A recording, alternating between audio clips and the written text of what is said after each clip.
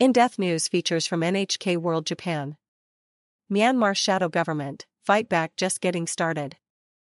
An alliance of resistance fighters in war-torn Myanmar has scored major victories against the military junta in recent months, capturing towns and army posts in the most successful challenge to the regime since it seized power in a 2021 coup. Zin Mar Aung, the foreign minister of the pro-democracy National Unity Government, the shadow civilian government formed as an alternative to the junta, visited Tokyo late last year to speak with Japanese lawmakers about the state of the conflict. She also sat down with NHK World's Yoshioka Takuma to discuss her aspirations for Myanmar in a post-junta era. Resistance gains ground. Zin Mar Aung told NHK that over a period of 1 month from late October, the alliance of 3 ethnic armed organizations captured more than 250 military camps. She attributed the success of the offensive to close coordination between the alliance and federal democratic forces. This operation received the popular support of the whole country, she said. The different ethnicities and young people and ordinary people are very much supporting it. The fight back has put the junta under a lot of pressure, and it's just getting started. This is only the first wave. China is very cautious. Myanmar's military and an alliance of ethnic armed groups agreed in January to a temporary ceasefire under China's mediation. But the plan suffered a setback when the alliance of anti-government forces accused the military of shelling its positions the day after the agreement was struck. In early January, shells fired by the military crossed the northern border and landed in Jinkong, a county in Yunnan province. The stray fire wounded 5 people and prompted an angry response from Beijing. In turn, the Myanmar military accused China of siding with anti-junta forces. Zin Mar Aung dismissed the idea that Beijing has been taking sides. China is very cautious about getting involved in Myanmar's domestic affairs, she said. That is why the military junta and their supporters are frustrated. China's real concern, she said, was that its own people may be affected if the fighting continued to spill over Myanmar's borders. The next step. The National Unity Government is already looking ahead to life after the junta. It has released plans to install a democratic constitution that would provide for a federal power to oversee the states, each of which would have its own legislative, executive, and judicial powers.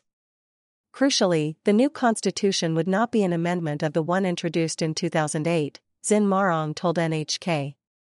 We already tried to amend the constitution within the military's own system, but it didn't happen, and the result was the coup, she said. A fresh start would offer the only clear way forward. But first, the all-important task of vanquishing the junta. Until we remove the military, how can we have democracy? A long fight for change. Zin Mar Aung's fight for democracy goes back decades.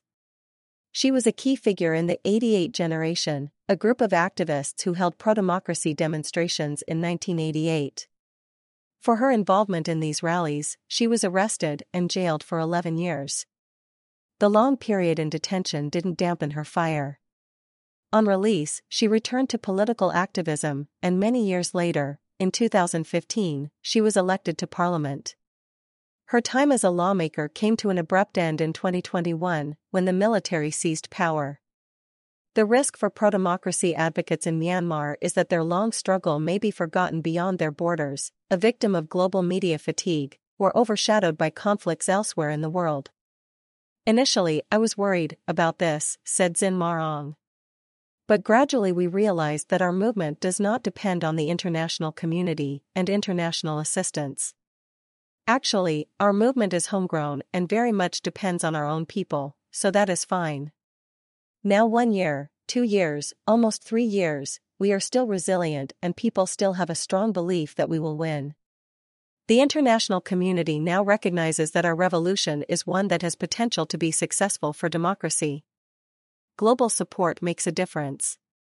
The support of the outside world can still make a difference to the cause, Zin Mar Aung told NHK.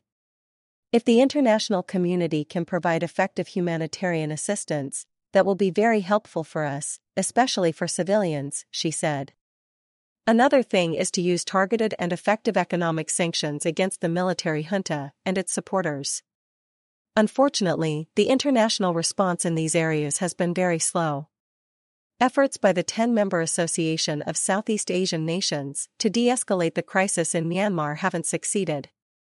Months after the 2021 power grab, leaders from the bloc agreed with Myanmar military generals to implement a so-called 5-point consensus which called for, among other things, an immediate end to the violence and dialogue among all parties. In the ensuing years, the bloodshed has dramatically increased, together with claims that the army has conducted numerous war crimes against civilians. "We know the 5-point consensus is not enough," said Zin Mar Aung. "It was agreed to by the coup leader, Min Aung Hlaing. So he needs to take accountability and implement it. If there is no implementation, and if there is no progress, it is a weakness of the ASEAN Charter itself that there is no accountability mechanism. It is a test of the political will of the ASEAN members, and of course ASEAN supporter countries in the region, if they can apply enough pressure to make effective progress to implement the consensus. If our neighboring countries can apply more pressure, that will be really, really effective. China, India, and of course, Thailand. Thailand is one of the leading members of ASEAN and its position is critical for our people and for our cause." Japan's position. In 2021, Japanese lawmakers backed a resolution calling on Myanmar to quickly restore democratic rule. But the government has been reluctant to go further. Japan remains the only G7 country that has not hit the junta with sanctions. Zin Mar Aung said it's time for Japan to reflect on where it stands. "I really appreciate that the Japanese parliament requested a stop to the violence against the people, the release of the political prisoners and the restoration of democracy. But, it has been 2 years. If there is no progress, what will be next? I think it is the time for Japan and the international community, of course, to put another round of pressure on the military junta." Yoshioka Takuma. NHK World. Newsroom Tokyo Anchor. Hizum Kaori. NHK World. Producer.